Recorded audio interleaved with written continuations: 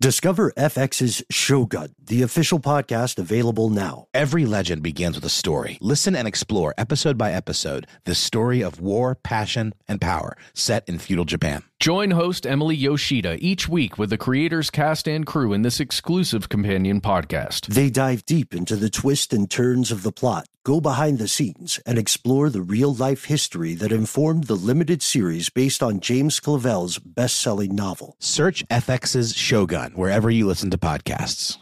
Tax season is approaching, bringing potential extra cash your way. Rather than spending it all on an expensive deal filled with yada yada from your current wireless plan, consider switching to Metro by T-Mobile for no contracts, no credit checks, no surprises, and nada yada yada. You don't take yada yada in life. Don't take yada yada from your wireless provider. Metro by T-Mobile has no contracts, no credit checks, no surprises, and nada yada yada. Stop by one of over 6,000 Metro stores nationwide.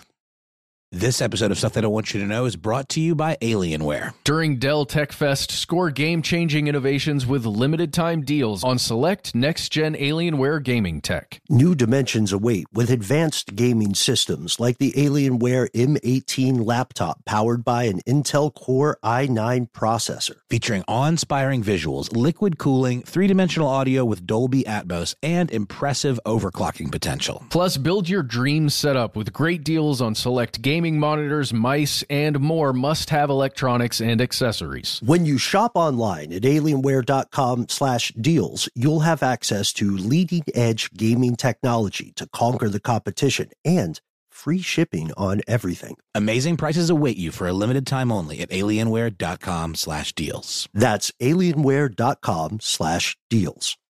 Are you ready to move your career forward? Make your comeback with Purdue Global and get college credit for your work, school, life, or military experiences. With these credits, you may have already completed up to 75% of your undergraduate degree. You've worked hard to get where you are. It's time to get the recognition you deserve and earn a degree you'll be proud of. One that employers will trust and respect. When you take the next step in your life and career, make it count with Purdue Global, Purdue's online university for working adults. Start your comeback at purdueglobal.edu.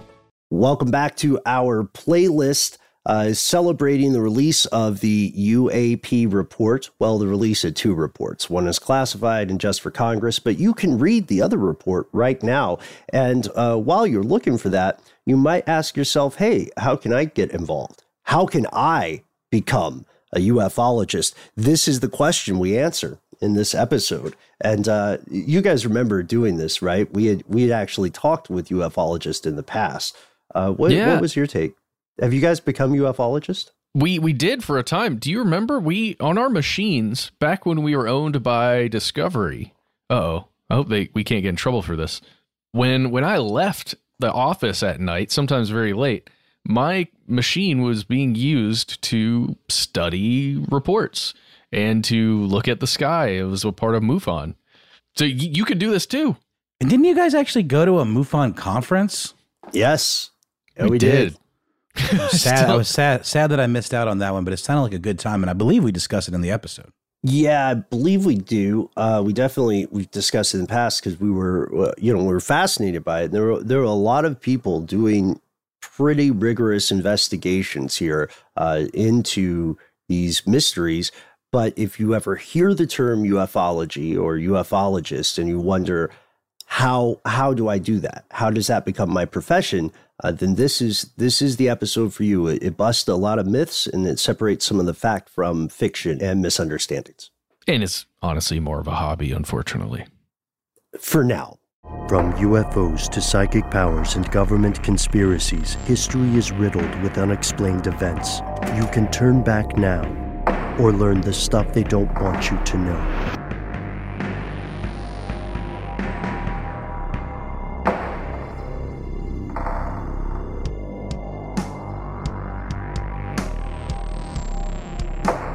Welcome back to the show. My name is Matt. Matt, you're back. I'm here. It's me, Noel. Hey.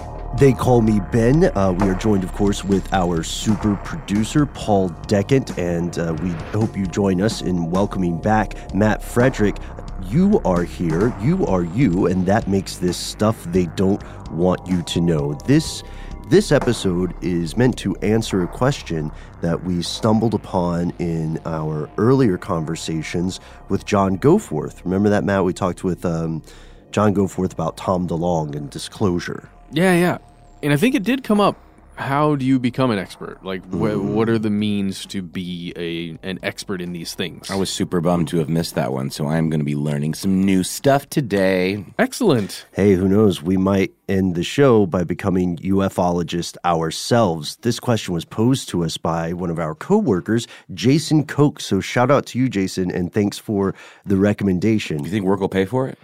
That's up to debate. Hey, do us a favor if you want to help us become credited ufologists. Go to GoFundMe.com/STDWITK.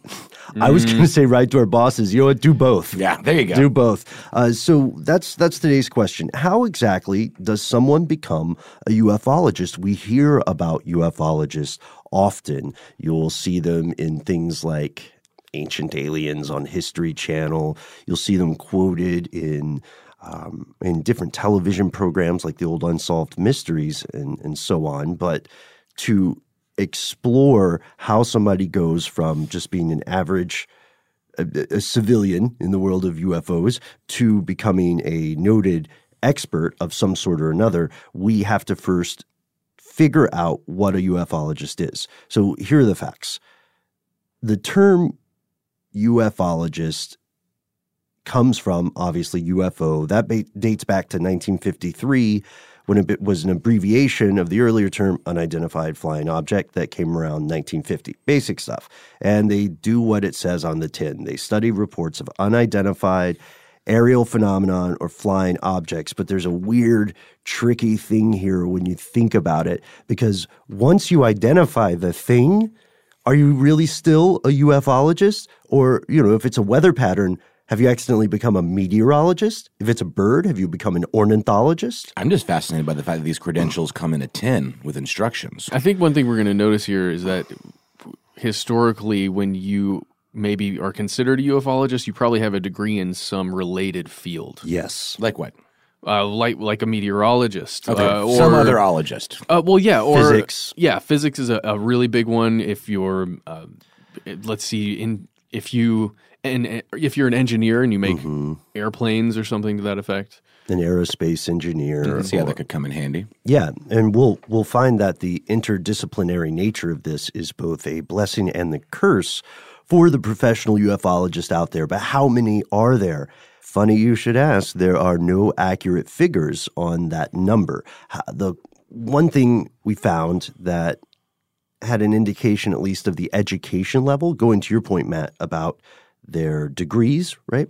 In 1976, the Center for UFO Studies conducted a voluntary poll amid its donors, and they found that of the 161 people who responded, 1/5 of them had PhD degrees and 75% had earned at least a bachelor's degree or higher. The most common degrees were in physics and engineering. And their jobs, as it's reported in this paper, are, pretty white-collar professional things. Doctors, lawyers, engineers, of course, and professors, which is strange because they were dedicating their free time to this study of unidentified phenomenon or objects. And in their day jobs, these people are considered credible scientists, but ufology today is still widely considered a pseudoscience. So you can't go to a reputable university and get a degree in ufology. Not for the most part. Got it. Oh, and in that survey, these are just people who are interested, right? These are people who donated to a thing. Yeah, they donate to a thing. They go to the conferences, the networks. Cool. So they have an active interest in it from one of those outside professions. They're probably not out protesting in front of the White House in the 70s for disclosure. But yeah, no traditional colleges or universities offer specific degree programs in what we would call ufology. However, there are some courses available online. For instance, the International Metaphysical University offers 6 courses in ufology studies, including Introduction to Ufology. It's taught by an historian named Richard Dolan, and the online courses have 12 lectures each. that cover different ideas. I mean, we have the names of them that I think indicate a little bit of bias. Yeah, things like what are UFOs? It's a good place to start. Theories of ancient visitation. No, not as good. I mean, it feels a little like they're stacking the deck at that point. I got you. And then the early cover-up. Does the Great Courses offer this? That's what I want to know. Hey, I missed the Great Courses. Those things were fantastic. Yeah, man. We can still get them, right? GreatCourses.com/conspiracy. Maybe is still active. Who knows? There are also, just so you know, other lecture titles like Weird Science, Propulsion, Energy, Spacetime, and Consciousness. Is that consciousness separate from space-time or space-time and consciousness? I think it's all of it wrapped up together. More bang for your buck, huh? Digging deeper, the breakaway civilization. What is that? Would that be a hypothetical civilization that breaks away from Earth and lives in space? I don't know. You got to take the course. Got to take the course, yeah.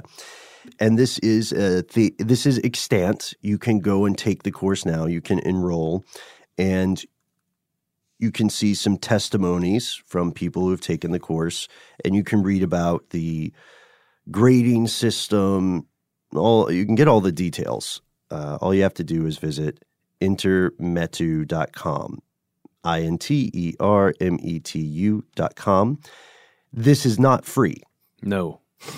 We should point that out. You know what the breakaway civilization is? It's pretty interesting. It's this idea of this alternate reality that exists only in like 500 million pages of classified documents. So it's sort of this like meta reality that supposedly the information exists to understand, but we don't have access to it. Oh, okay. And when I say reality, I just mean, cover-ups and the stuff that is known, but not known to us. So it's an alternate reality, not physically Earthlings. Right, just like the behind the curtain kind of stuff. I've never heard that term before. I like it. Yeah, let's do an episode on that. I like it. We may have to invest, however, if we want to use this course as the basis for our future episode on breakaways, because the courses cost around $200 to $400 each. And this can be, you can see how this could become expensive, Mm-hmm. And let's say you decide to become a ufologist, but you say, you know what, I don't want to rely on self-education. A lot of people who describe themselves as ufologists are doing it based on research after an event that they have experienced firsthand, or something they've seen, something that touched them in their personal lives. So they're self-directing. And there's nothing wrong with self-directed research. Some of the most important scientists and philosophers in human history were just on their own, reading books they thought were interesting and writing other things as well. But let's say you don't feel completely comfortable doing self-education. You sign up for something like this program at International Metaphysical University. You finish that 12-lecture course, and boom, you're out of school. You have to get a job, right? So what do you do for a living with this degree? Basically, you try and give talks wherever you can give talks, or you get in contact with people who have footage of something, you study that footage, or you watch the sky and you wait and then hopefully write books about it. Those are that's my understanding. Is there anything else? It's funny you say this because it reminds me of some of my friends who became sociologists. They got their PhDs in sociology, and I said, "Oh, what do you do with that?" And they said, "Teach sociology classes."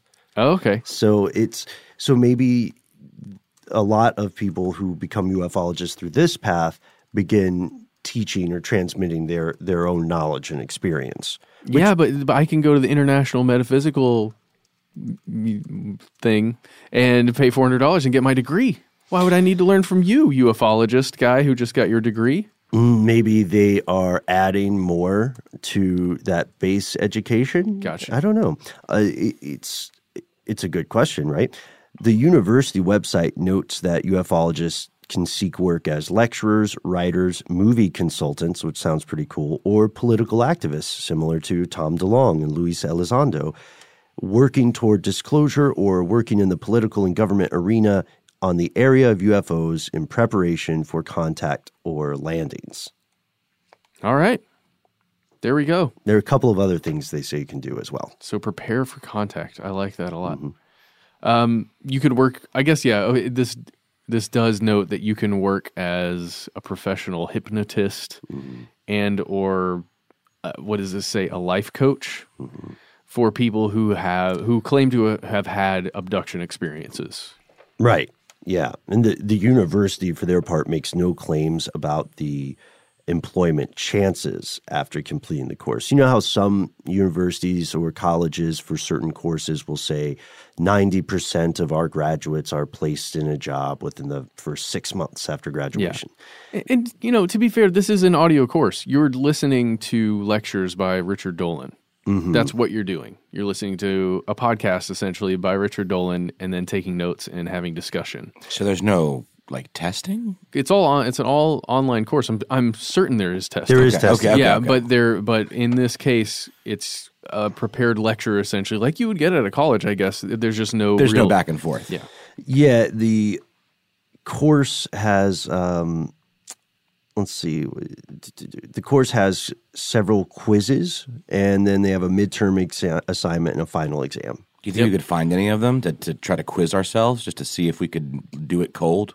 I wonder if we could. We could probably dig into it and see. I'd be interested. Let's do a series of 2 or 3 episodes where we just take this course live on the show. I bet they would take it. They would probably take issue with that. Yeah, I know. Surely that's illegal. Well, let's just contact Richard Dolan and see if he'll come in and talk with us. I mean, he's an author. He's written several books that you end up reading or are asked to read or suggested in to the read. Syllabus. Yeah. Well, that's a great idea. Yeah, that is a great idea. If you don't want to go that route for some reason, there are 2 other online universities we found that offer similar courses. There's the IMHS Metaphysical Institute and the Center for Excellence in the United Kingdom. They offer full degree programs as well. And Matt, you looked at some of this stuff, right? The ufology diploma course from the Center of Excellence only costs £127. That's British for the whole course. Yeah, and you can even finance the course. You put £29 down, then you pay $16.33 for 6 months. I mean, even if it's a scam, that's a pretty affordable scam. Yeah. You can go over. I mean, they've got some information about what you're going to learn, but I would say it's pretty limited as far as. I mean, it gives you kind of a course syllabus. It's like an introduction class, an introductory course, rather. So it talks a little bit about the history of the search for UFOs, a little bit about the present day, and then it seems to end on addressing how a student can get involved. But there are some things that will, I'm sure, drive the more skeptical of us in the audience insane. Like in their write-up, they say, quote, "The ufology diploma course provides insight into the technologies that are likely used to propel UFOs and different kinds of craft and their purposes." So they're not saying we're trying to figure out what these are. They're claiming that they have, in fact, identified the unidentified objects. There you go. Another thing that we should point out for this is that this course is certified by the IAHT, the International Alliance of Holistic Therapists. That's claimed on the website there. And I wonder what they have to do with ufology. Well, so it inherently has kind of a new age bent to it. It would appear to be the case, yeah. Unless the IAHT is more familiar with this sort of stuff. Because one would assume that most ufology questions are going to be related to things like the nature of physics and aviation and, again, meteorology. But perhaps there's more to the story. So what do you do if you say, okay, I've seen that, I appreciate it, but I think I want something more traditional. I want more formal education. Like to your point, Noel, I want to go to Rutgers or to Yale or something and learn this. It can be difficult for a budding ufologist to find the right path of study because of the inherently interdisciplinary nature of this research. Like if we go back to our earlier example, should a ufologist first study engineering or should they study physics? Should they study meteorology or psychology or folklore or sociology or just all of them at once? Yes. Yeah, right? I mean, it is a bit of a grab bag because there's certainly science involved and astronomy involved and the idea of studying space, but it's also wrapped into a lot of pop culture ideas and a lot of folkloric ideas or things that are not quite provable. So there's a lot of conceptual thought behind it as well. It's interesting. Sure, making yourself aware of a lot of the folklore surrounding the event of a UFO will give you an idea as to what do these people maybe think they're seeing in their heads when they're viewing some object in the air. That's all I wanted to say. Yeah, and it's a dilemma, for many people, UFO enthusiasts and skeptics alike. This feels problematic. Look, some of the skeptics in the audience now might think these are just wastes of money, or even worse, a purposeful con job. As we've said, Matt, Noel, and I have not taken these courses, and we haven't yet seen material from them, so we can't really comment too deeply on what they actually are. I think that idea of taking a test is fascinating. But people who actively research UFOs and perhaps feel that they have a specific line on it, that they found a previously unexplained weather phenomenon, or they've proven there's extraterrestrial involvement, they might feel this type of education is unnecessary or misdirected. And they say, well, maybe we're better off studying just orthodox meteorology, old school aerospace engineering. Will the time of a professional ufologist be better spent in the field chasing reports and gathering firsthand experience? And I mean, anybody can do that. You could be a hobbyist ufologist in that respect of just paying attention to the clues and writing things down and submitting, your reports. But it feels to me like if you really wanted to be in a position to really catch something like this, you would be studying one of these other more traditional fields, like astronomy, for example. That would give you the skills needed to actually see a UFO if it were to be a thing. I don't know. It's interesting to me. I think it's a great point. Oh, and that's right. We buried the lead a little bit. We should mention this. It's true. There are professional ufologists, and we'll explore their stories after a word from our sponsor. There's plenty to celebrate in March and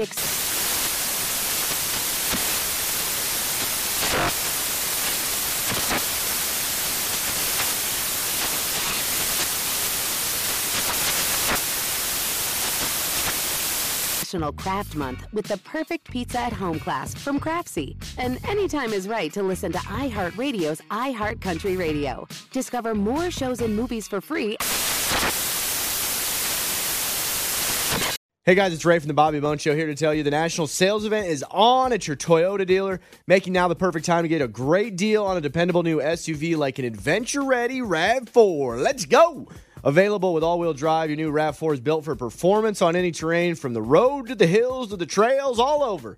And with plenty of passenger and cargo space, plus available tech like wireless charging, and your entire crew can stay connected. Or check out a stylish and comfortable Highlander with 3 spacious rows of seating, up to 8 passengers, yeah. And with available features like the panoramic moonroof, you can sit back and enjoy the wide open views with your whole family. Plus, both RAV4s and Highlanders are available in hybrid models.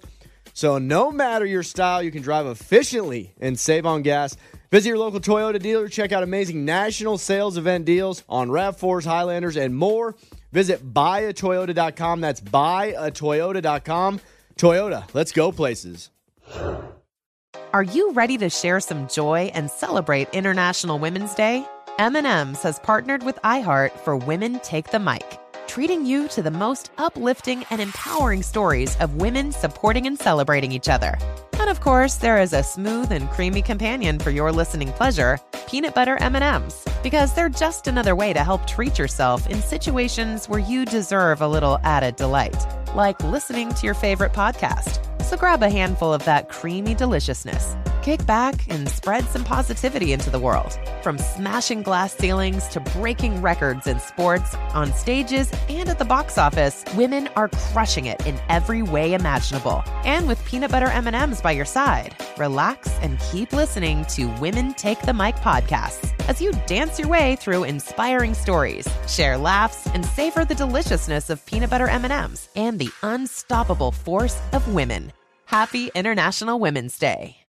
Does sleeping hot keep you up at night? Meet the Leesa Chill Collection. These cooling mattresses work like magic with a cool-to-the-touch cover, zoned springs, and comfy foam layers. Say goodbye to restless nights and wake up refreshed. Leesa's Chill mattresses beat the heat with ultra-cool covers that whisk away heat, so you always sleep just right. These hybrids blend up to 1,032 breathable springs and plush foams for the ultimate cooling and comfort. And the Chill Collection doesn't just feel great, it looks great too, with thoughtful design and pillowy quilt tops. No matter your budget, Leesa has a Chill mattress for you. For a limited time, save up to $460 on Chill mattresses and get 2 free pillows. iHeart listeners can save an extra $50 off by visiting leesa.com/iHeart. That's LEESA.com/iHeart. With Leesa, your purchase has purpose. Every year, Leesa donates thousands of mattresses to those in need. Exclusions apply. See leesa.com for more details.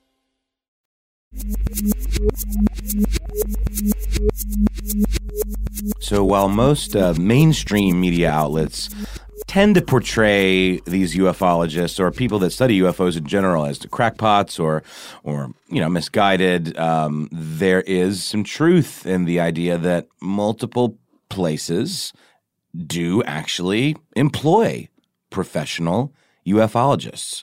And we're not talking about, what's that guy from Ancient Aliens' name? Richard Dolan? Richard Dolan. Not talking about him. He is, though. I was thinking of Sloukos. What's that guy? Giorgio Tsoukalos? Yeah.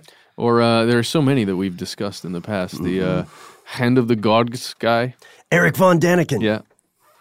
We're talking about real, human people, not television presenters. Hey, those are real human people. I know, but I don't believe it until I see them in the flesh. I think they could be just conjured. Okay. Yeah, well, we do know the technology exists to completely impersonate them. It's true. So we're talking about people who get paid money, currency, to spend time trying to determine the true nature of these unknown aerial phenomena. Or at least at one time were paid by a government even to do so. Oh, yeah. Yeah, Nick Pope. That's the guy? Are we talking about Nick Pope? What's going on with this Nick Pope guy? He's the real Mulder. He's the one. He's the chosen one. Yeah. Yeah, it's true. He is a career civil servant, or he was at the time, in the United Kingdom, and the Ministry of Defense gave him a weird job in 1991. Yeah, he works at a thing called the UFO desk. Yeah. Pretty cool. Yeah, man. And apparently it gets between 200 and 300 reports a year of sightings, and his job is to follow up one-on-one. Interesting, right? Yeah. I bet some of those calls are pretty wild. We should say he did, or he was, or just in the past tense, because this is 1991, right? Mm-hmm. 2 years before the old X-Files comes out. Which is like our favorite show. The best show. And I don't care who you are. That's true all around. But as recently as May 29th of 2018, he put out a tweet talking about the Pentagon's UFO program and how they also studied poltergeist activity, and goes back and mentions, when I ran the UK government's UFO project, we were the focal point for all the, quote, weird stuff. Crop circles.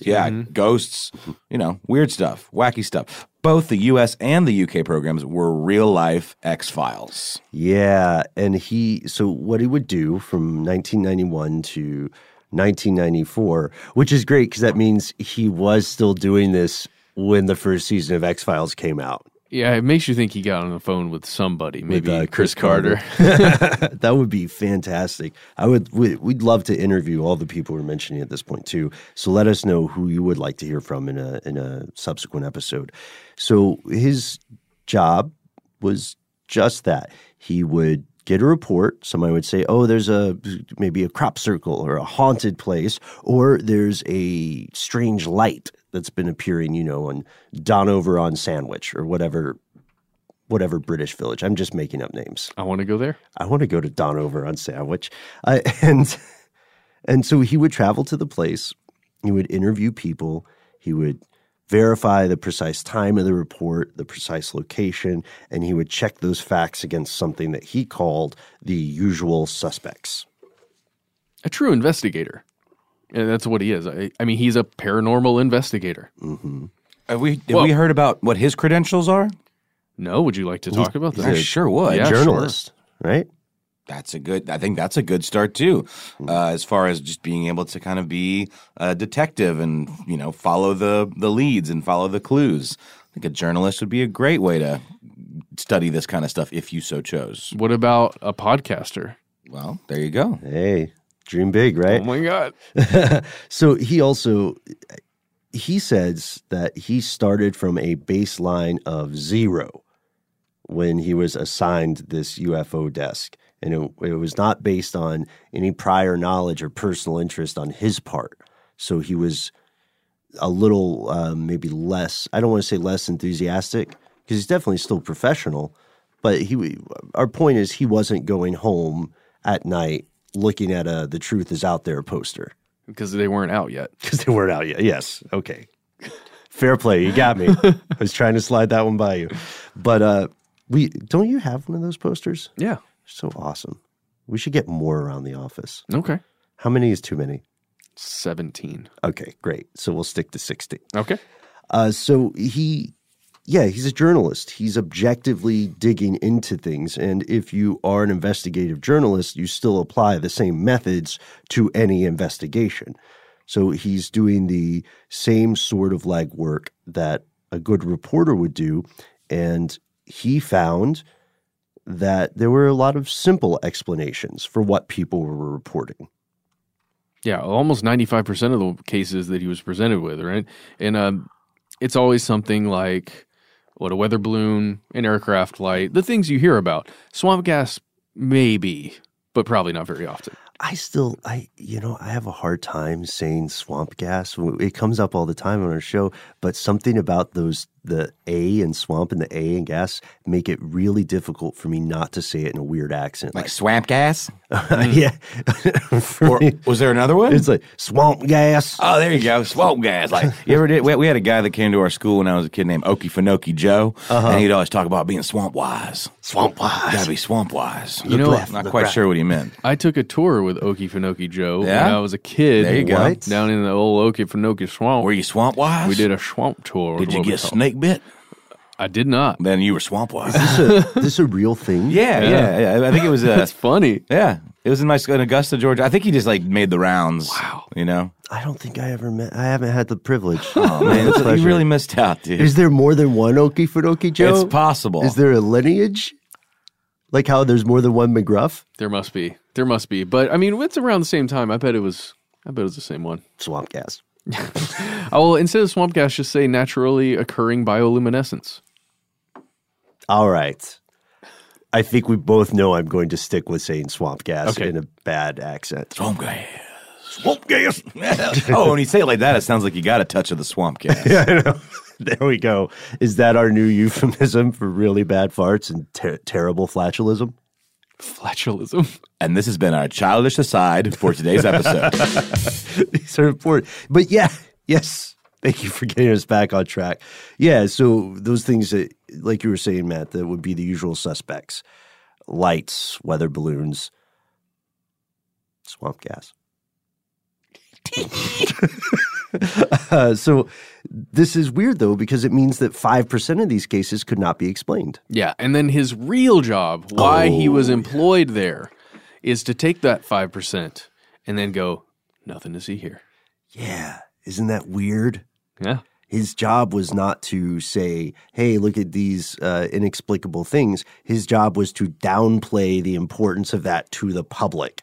Yeah, keep calm, carry on, God save the Queen, et cetera, et cetera. But not only to the media and the public, to the lawmakers themselves. Mm-hmm, to Parliament. Yeah. Don't worry about this. To what end, though? It depends on where you're coming from. So if you believe that the government is actively suppressing knowledge of something, then it's his job to keep people sort of blissfully ignorant, right? But so, like Will Smith and Tommy Lee Jones in the Men in Black. But if it's if we're looking at it from a more skeptical standpoint, people would say it's his job to stop people from becoming alarmed unnecessarily. So he's trying to quell panic. I see. I see. And he's also a first-level gatekeeper for whatever other governmental organization is going to actually look into that 5%. So he, in my mind, he doesn't even have to fully look into that 5%. I mean, he's doing all the investigation. He's talking to witnesses. He's doing all this.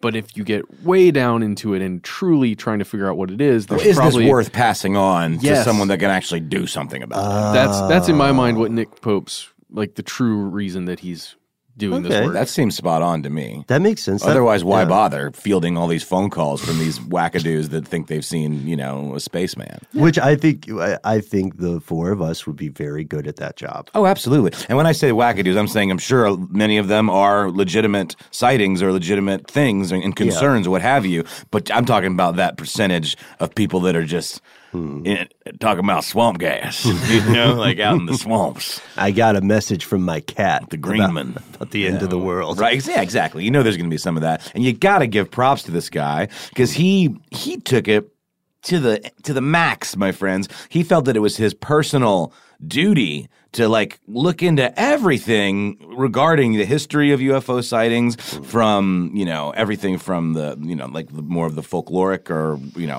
pop culture kind of versions of stories to these kind of really over-the-top conspiracies.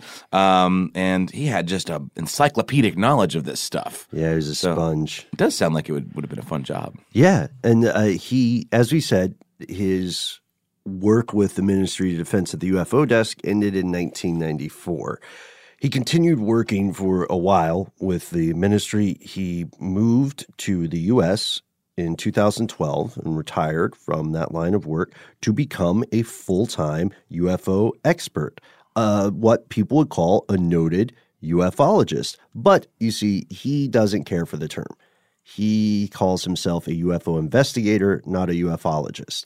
And he's a little bit anomalous in his field right now because we've talked with people who are fairly prominent, and considered experts in the field of UFO studies. We talked to them on this show, and he, to some people, stands out or is controversial because he came to this through a professional aspect, whereas, again, a lot of people who became UFO panelists or commentators, they were inspired by their own UFO sighting or they were drawn to the topic due to a personal interest, and he has neither of those.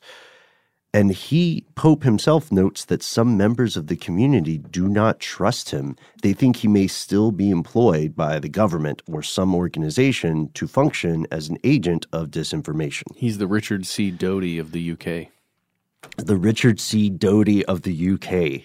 And remind us who Richard C. Doty is again? Richard C. Doty is the guy, the Mirage Man, the guy who was sent out there to purposefully feed disinformation to people who consider themselves ufologists. Mm-hmm. And that's a real thing, folks. Yeah. That actually did happen. So this is not entirely unfounded paranoia, and paranoia runs high in this community, and it's not an unusual accusation. Mm-hmm. It also makes sense because by his own admission, his professional task was less to publicize reports and more to downplay their importance. And it depends on where you fall. If we're being completely fair, you could say that he is either suppressing the truth or you could say that he is preventing public hysteria. So it really depends on what motivations you would ascribe to him. We're not ascribing motivations to him. He seems on the up and up. He seems like he was just, at least at that time, doing what he was supposed to do as an employee. Yeah. He makes a really, really good point in some of the writing he's done about these concepts of taking an online course to train yourself to be a ufologist. Oh, yeah.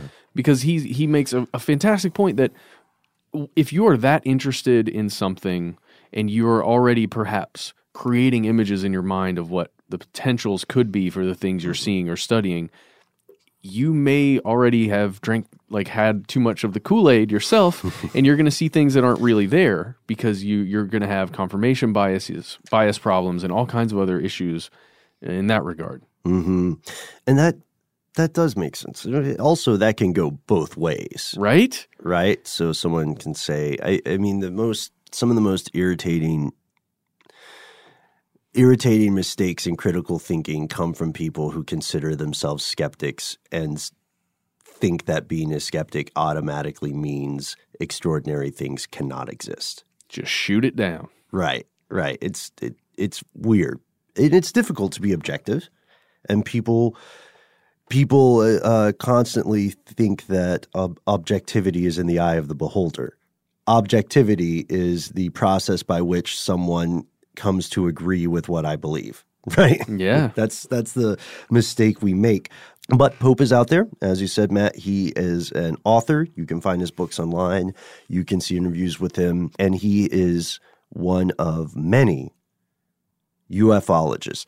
There's one important point, though, about Pope and ufologists in general that our complaint department made while I was getting coffee and we were getting ready to record. Talking about the Strickmeister? Yes, our complaint department, jonathan.strickland@howstuffworks.com. The Quizster? That's sort of an alter ego. Oh, okay. But we still call him Jonathan Strickland the Quizster. It's very confusing. Yeah. It's very strange. We should have him on this show. Yeah, when are you going to come on Ridiculous History, Matt? When do you want to go on the show? That's not up to me, guys. What do you want to talk about? Is it Nick Pope? Do we have to check with Nick? I don't know. I'm here. All right. Well, available. All right. We'll tap you. We'll tap you for that in the very near future because we're getting people requesting it pretty heavily at this point. Oh, okay. And we have to do it before you're on some more adventures. Yeah, as long as you make you let me appear as the what was it, the Southern genie in the moonshine bottle or whatever. There you go. Yeah. Will you do it in your mint julep voice? Yeah, I think everything is predicated on that. Okay. So let's all right. Done deal. So what great point did our complaint department bring up? We'll tell you after a word from our sponsor. There's plenty to celebrate in March and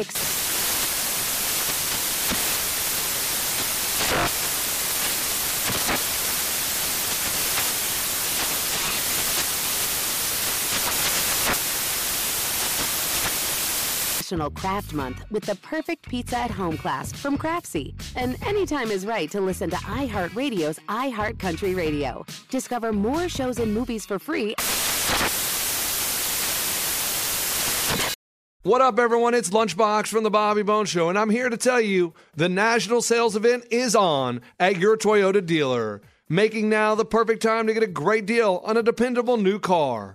Like a legendary Camry, built for performance and available with all-wheel drive. You can count on your new Camry to get you anywhere you need to go. And with available features like heated seats and a multimedia touchscreen, you can stay connected in comfort and style. Or check out an affordable and reliable Corolla with a trim for every lifestyle. From the hip and agile sedan to the sporty hatchback, there's a dependable Corolla built just for you. Plus, both Camrys and Corollas are available in hybrid models, so no matter your style, you can drive efficiently and affordably. So visit your local Toyota dealer and check out amazing national sales event deals on Camrys, Corollas, and more when you visit buyatoyota.com. Toyota, let's go places. Are you ready to share some joy and celebrate International Women's Day? M&M's has partnered with iHeart for Women Take the Mic, treating you to the most uplifting and empowering stories of women supporting and celebrating each other. And of course, there is a smooth and creamy companion for your listening pleasure, peanut butter M&Ms, because they're just another way to help treat yourself in situations where you deserve a little added delight, like listening to your favorite podcast. So grab a handful of that creamy deliciousness. Kick back and spread some positivity into the world. From smashing glass ceilings to breaking records in sports, on stages, and at the box office, women are crushing it in every way imaginable. And with peanut butter M&Ms by your side, relax and keep listening to Women Take the Mic podcasts as you dance your way through inspiring stories, share laughs, and savor the deliciousness of peanut butter M&Ms and the unstoppable force of women. Happy International Women's Day. With AT&T in-car Wi-Fi, elevate your adventure by transforming your vehicle into a reliable Wi-Fi hotspot. Connect up to 10 devices up to 50 feet away from your vehicle, making it ideal for camping and road trips. Don't miss out on the fun. Embark on your next adventure today. Visit att.com/in-car Wi-Fi to check if you're eligible for a free trial. Always pay careful attention to the road and don't drive distracted. Wi-Fi hotspot intended for passenger use only when vehicle is in operation. Compatible device and vehicle required.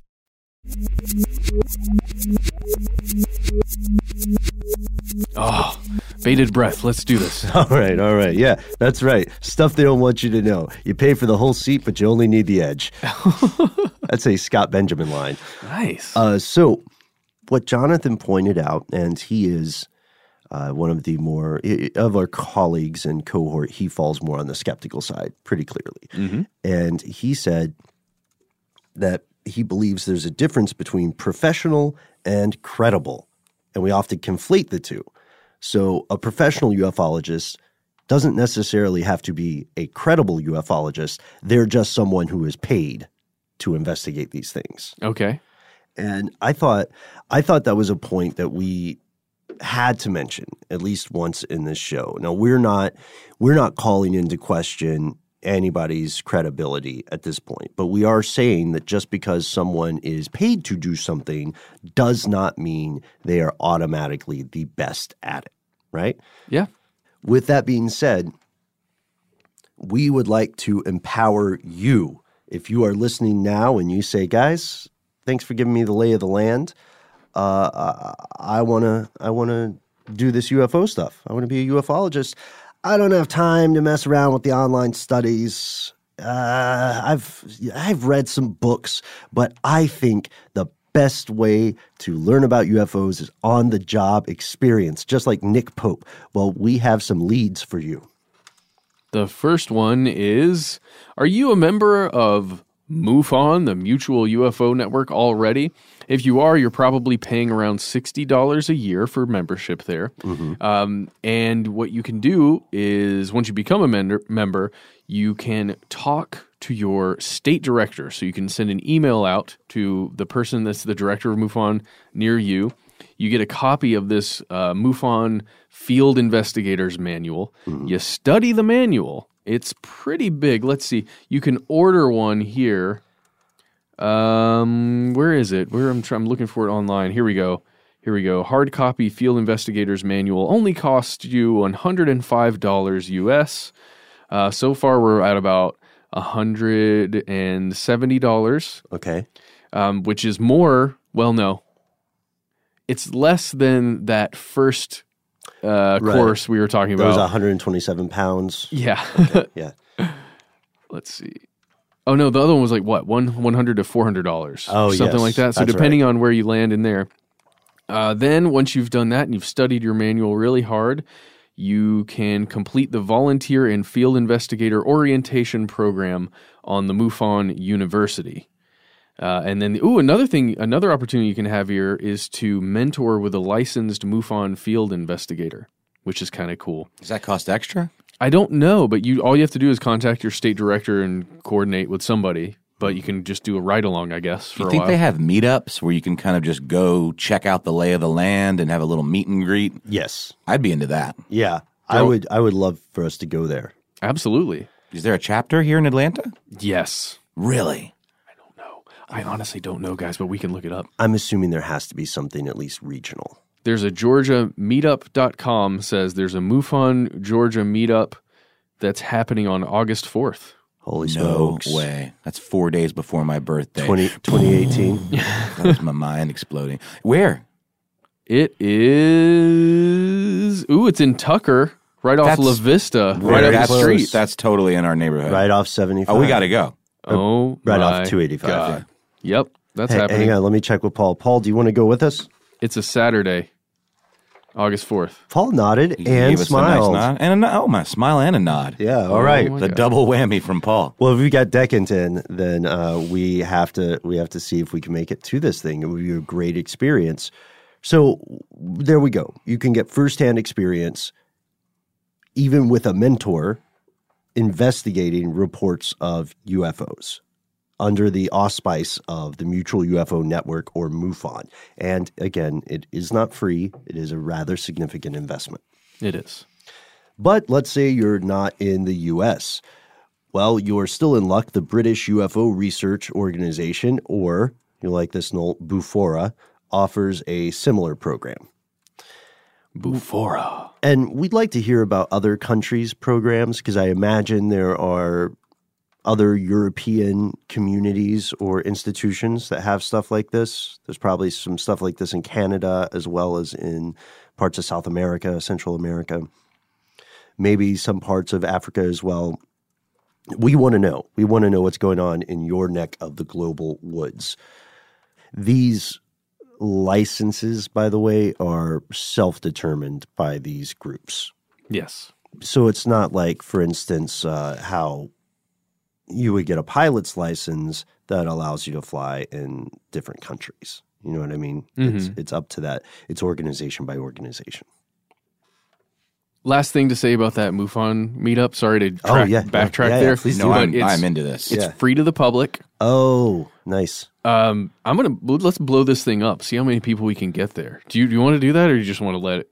If people are interested, they'll find it. And who knows when this episode will actually come out? That's true. We need to put it out before August 4th. Yeah, we do. All right. Okay. Yeah. Let's blow it up, Matt. What are the deets? It's at the let's see, COFER Library.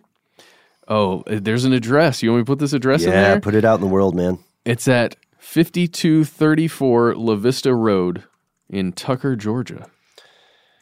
The Tucker Reed H. Cofer Library. There it is. All right. Yeah, let's do it. Let's go. All right. It's down the street from us. I think I've actually been to this library. You know, I think I have too. Not during a MUFON thing. Don't want to give away how close in proximity I am to that area, but I've been there. You're familiar. Yeah. This is cool. This spontaneously is happening, folks. We have organically decided that we're going to take a field trip. And if you are in the area, we would love to see you there. And if not, you can experience it vicariously through us, because I'm sure we'll report back unless we totally flake on this. But we've codified it in podcast stone, so we have to follow through now. It's basically written in our own blood. Yeah, this agreement. This is awesome. So we are going to we're going to learn about MUFON firsthand. We're going to hear from people who are active in these investigations and hear about their journeys. There are also, as several of our listeners already know, numerous groups and organizations studying various specific aspects of unidentified aerial phenomenon, and you can join these groups in person or online. They provide literature and other resources that could be of great value to you if you're a budding ufologist. It's also no secret that there's a lot of misleading info out there in this field, and so the burden of differentiating between legitimate research and pure entertainment is going to fall squarely on the shoulders of the individuals or groups researching this stuff. You know what I mean? It's like you can read a book about algebra and pretty much trust that you don't have to double check a lot of the text. Yeah. It's not the case here, you know? Nowadays, many academic studies of UFO phenomenon can be classified as primarily sociological or anthropological studies, not of the sightings themselves, but of the psychology of the witnesses. This is a trend we've noticed a lot, and it happens in other categories of things that would be called fringe research or conspiracy theories. It's an immensely valuable undertaking. I'm not trying to ding it for that, but we can't conflate it with studies of sightings or reports themselves. It's a shift in the narrative, you know what I mean? And it's kind of, so like one example, tell me what you think about this. I don't know if this matches one-to-one, but I would say writing or studying solely the psychological or sociological trends of someone or some group of people who report seeing UFOs, it's a lot like how it's as if you're writing about how people feel about a song or its cultural impact and saying it's the same thing as writing about the structure of the song. It's not. Interesting. You know what I mean? No, I like that. That's kind of what I was saying at the top of the show too, how, and you also said when you talk about the ufology as a field, you presuppose the discovery of actual UFOs, which turns it into something else at that point, doesn't it? It's more like IFO-ology, you know? So there's a lot of leap of faith kind of activity going on with this whole field of study. But I like the more sociological version of it. That interests me more than trying to get the credentials to be a UFO hunter. I think just with a little imagination and go-getterness and that journalistic spirit we talked about with our buddy Pope, I think you're kind of armed and dangerous to go after this stuff yourself if it really intrigues you, you know? I would say, speaking of Pope, on his website right now, if you go check it out, I don't remember the URL, but just search Nick Pope, and it's right up there with the wiki. And he discusses how he's taken, after all this time, taken more of a big picture view of a lot of this stuff, and that's exactly what he's looking at now, the sociological meaning of even conspiracy theories. Like he says that on his webpage. Why do we as a culture tend to believe in conspiracy theories? That's one of my favorite parts about our show. Yeah. Is that very discussion. Yeah. And that's what he wants to study now. And he thinks there should be bigger funded studies on that. And those things are on the way, I would say. We've had people call us off air to do interviews about this kind of thing, you know. And you've been doing some lately. I think we're going to end up doing more, to be honest with you. I don't know where it's going to go for us. I hope that I don't. The Zoo Crew one was a lot of fun. Yeah, we might be back on there too. I'm trying to drag you guys on there. I want to do a morning zoo show. It's a thing. Can I hit the air horn button? No, they'll do that they're in for you. charge of the sound effects. Yeah. They're actually pretty clear about it too. This was a thing? Yeah. Oh man. So we love that stuff. Any way we can communicate the message, and we have a great time in those things, because to steal the old line from Fox News, now more than ever, a lot of things that were considered implausible are becoming increasingly provable and plausible. Yep. Right? Because we jumped timelines and now we're in an alternate universe. We have become our own breakaway society. Is that what did I bring it back right? Yeah, you did. You did it. Okay. So like any serious academic, a true UFO researcher is not setting out with a predetermined conclusion. Obviously, this means a good investigator is not sitting down and saying, how can I prove this craft was made by a previously unacknowledged extraterrestrial civilization? But just as importantly, it also means that person is not sitting down and saying, how can I disprove that this is unusual? You know what I mean? Yeah. What they're doing is they're doing exactly what Nick Pope did, which is getting all the data, sponging up everything, and then following it to a provable conclusion. So it's no surprise that most UFO investigators have found numerous mundane explanations for sightings, and that's a great thing. I mean, I know it sounds like a party pooper thing to say, but it's fantastic, because the stuff that we can prove gives us more information about the inexplicable, the real mysterious stuff, that 5%. You know, I mean, even Project Blue Book couldn't explain everything. Yeah. And they threw a ton of money at it. I gotta say, guys, there have been humans that have been fascinated by looking up in the sky and seeing strange things for a long time now. Let's say a long time. Mm-hmm. We still haven't been able to prove anything anywhere, because if we have, this discussion wouldn't even be happening right now. We'd be talking about the midichlorians and from whatever faraway galaxy, the species that we uncovered, or the ship that landed that one time that wasn't at Roswell or wasn't the Rendlesham Forest incident. There was a fantastic piece on This American Life that I heard the other day where Ira Glass was interviewing one of his producers, whose name now escapes me, but he has a degree in astrophysics, and that was his first kind of career. And then he became a producer and a journalist for This American Life. And he was talking about how he couldn't help but be bummed out existentially at the idea that maybe there is no other life. And he was trying to explain to Ira Glass that from his scientific background, through his understanding of astrophysics, how this was a really big deal to him. And Ira Glass kind of couldn't understand. He thought it was sort of a silly thing to be quote unquote bummed out about. Huh. So what is that called? The Fermi paradox? Mm-hmm. The idea that if it was there, somebody would have found something by now, Right. And then there's also a number that is generated, I believe that is the Drake equation, Yeah. that is the likelihood of extraterrestrials existing. And they calculated it on the show, and it was something like 0.00000091. So basically zero. But it was just interesting. That life exists, or that we will encounter that life? I can't quite remember the nature of the equation, but that was where it stands right now. Apparently, based on the scientific research and material that's out there, that number changes. But apparently, it's very, very close to zero right now, which is kind of a bummer. I would take issue with those people because I think that next to zero number is probably that Earth would be visited, or that Earth will visit some other civilization. Right, it's the meeting. Yeah. Oh, absolutely. But that life exists, I'm pretty sure that's almost a certainty. Oh, that came up too in the piece where it was like, would you be cool if it was just like maybe an amoeba? Like, does it have to be a sentient creature that you can communicate with? Like, where do you draw the line at this like existential bummer kind of thing, right? Right. So that's a big question here too, and it's interesting. Mm-hmm. It's all a time scale problem, buddy. Yeah, I mean, it's certain that there is some form of life somewhere out in the universe just because the room is too big for there not to be.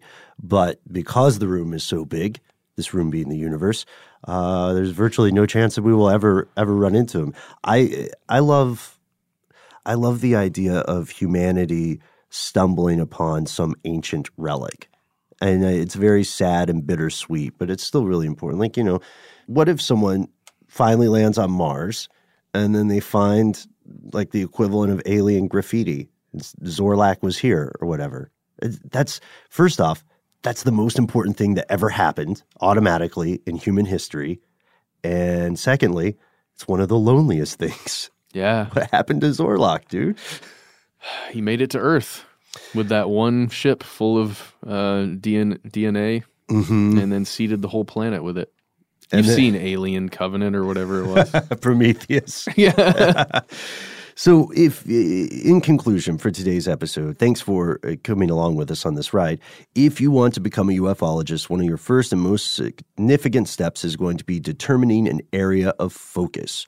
Do you want to concentrate on a specific event like that aerial school sighting? Mm-hmm. Or do you want to focus on a type or genre of event?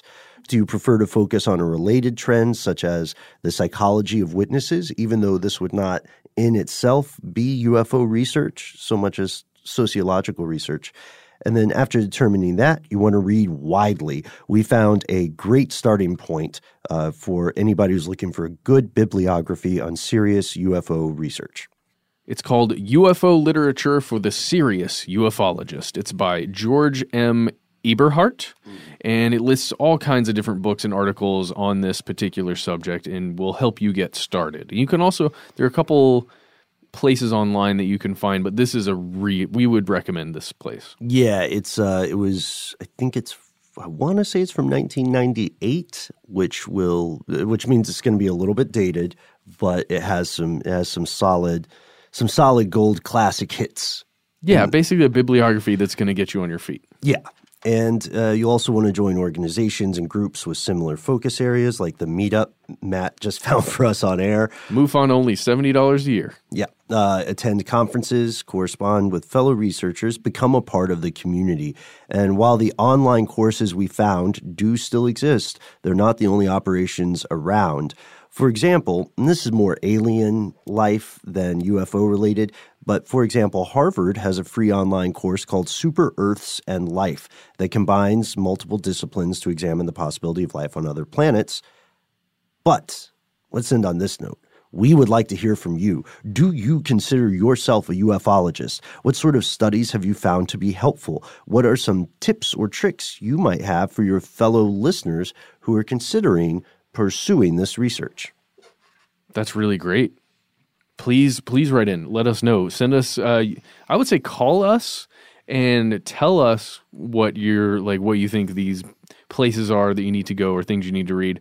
We are 1-833-STDWYTK. We still need more messages before we can make a full episode with your voices on it. So we need got your a juicy voice. one that came in today. We did, but we need more. We need more. We're so greedy for your messages. Fuel the machine of your own voice. That number is 833-783-9985. You can also find us on Facebook, Instagram, and Twitter. And if you don't want to do any of that stuff, you can just do it the old-fashioned way, the new old-fashioned way. Send us an email. We are conspiracy@howstuffworks.com.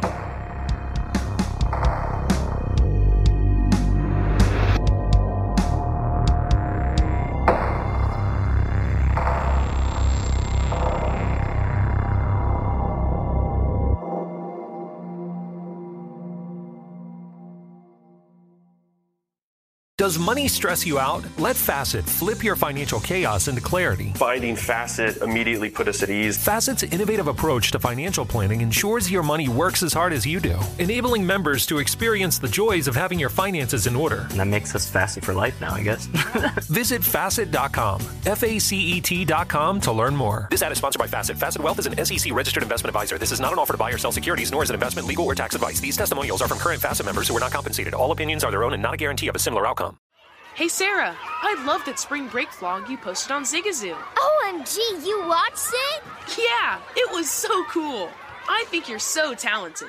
Social media is only positive with Zigazoo, the world's largest and safest social media network for kids. In Zigazoo, all community members are verified kids like yours, and all content is fully human moderated. Try out Zigazoo this spring break. Download the Zigazoo app today. Infiniti presents a new chapter in luxury, the premiere of the all-new 2025 Infiniti QX80, live March 20th from the Edge at Hudson Yards in New York City, featuring a performance by John Batiste. The all-new 2025 Infiniti QX80 is an SUV designed to help every passenger feel just right. Be the first to see it March 20th at 7 p.m. Eastern, only on iHeartRadio's YouTube channel. Save the date at new-QX80.com. Don't miss it. 2025 QX80 coming this summer. There's plenty to celebrate in March and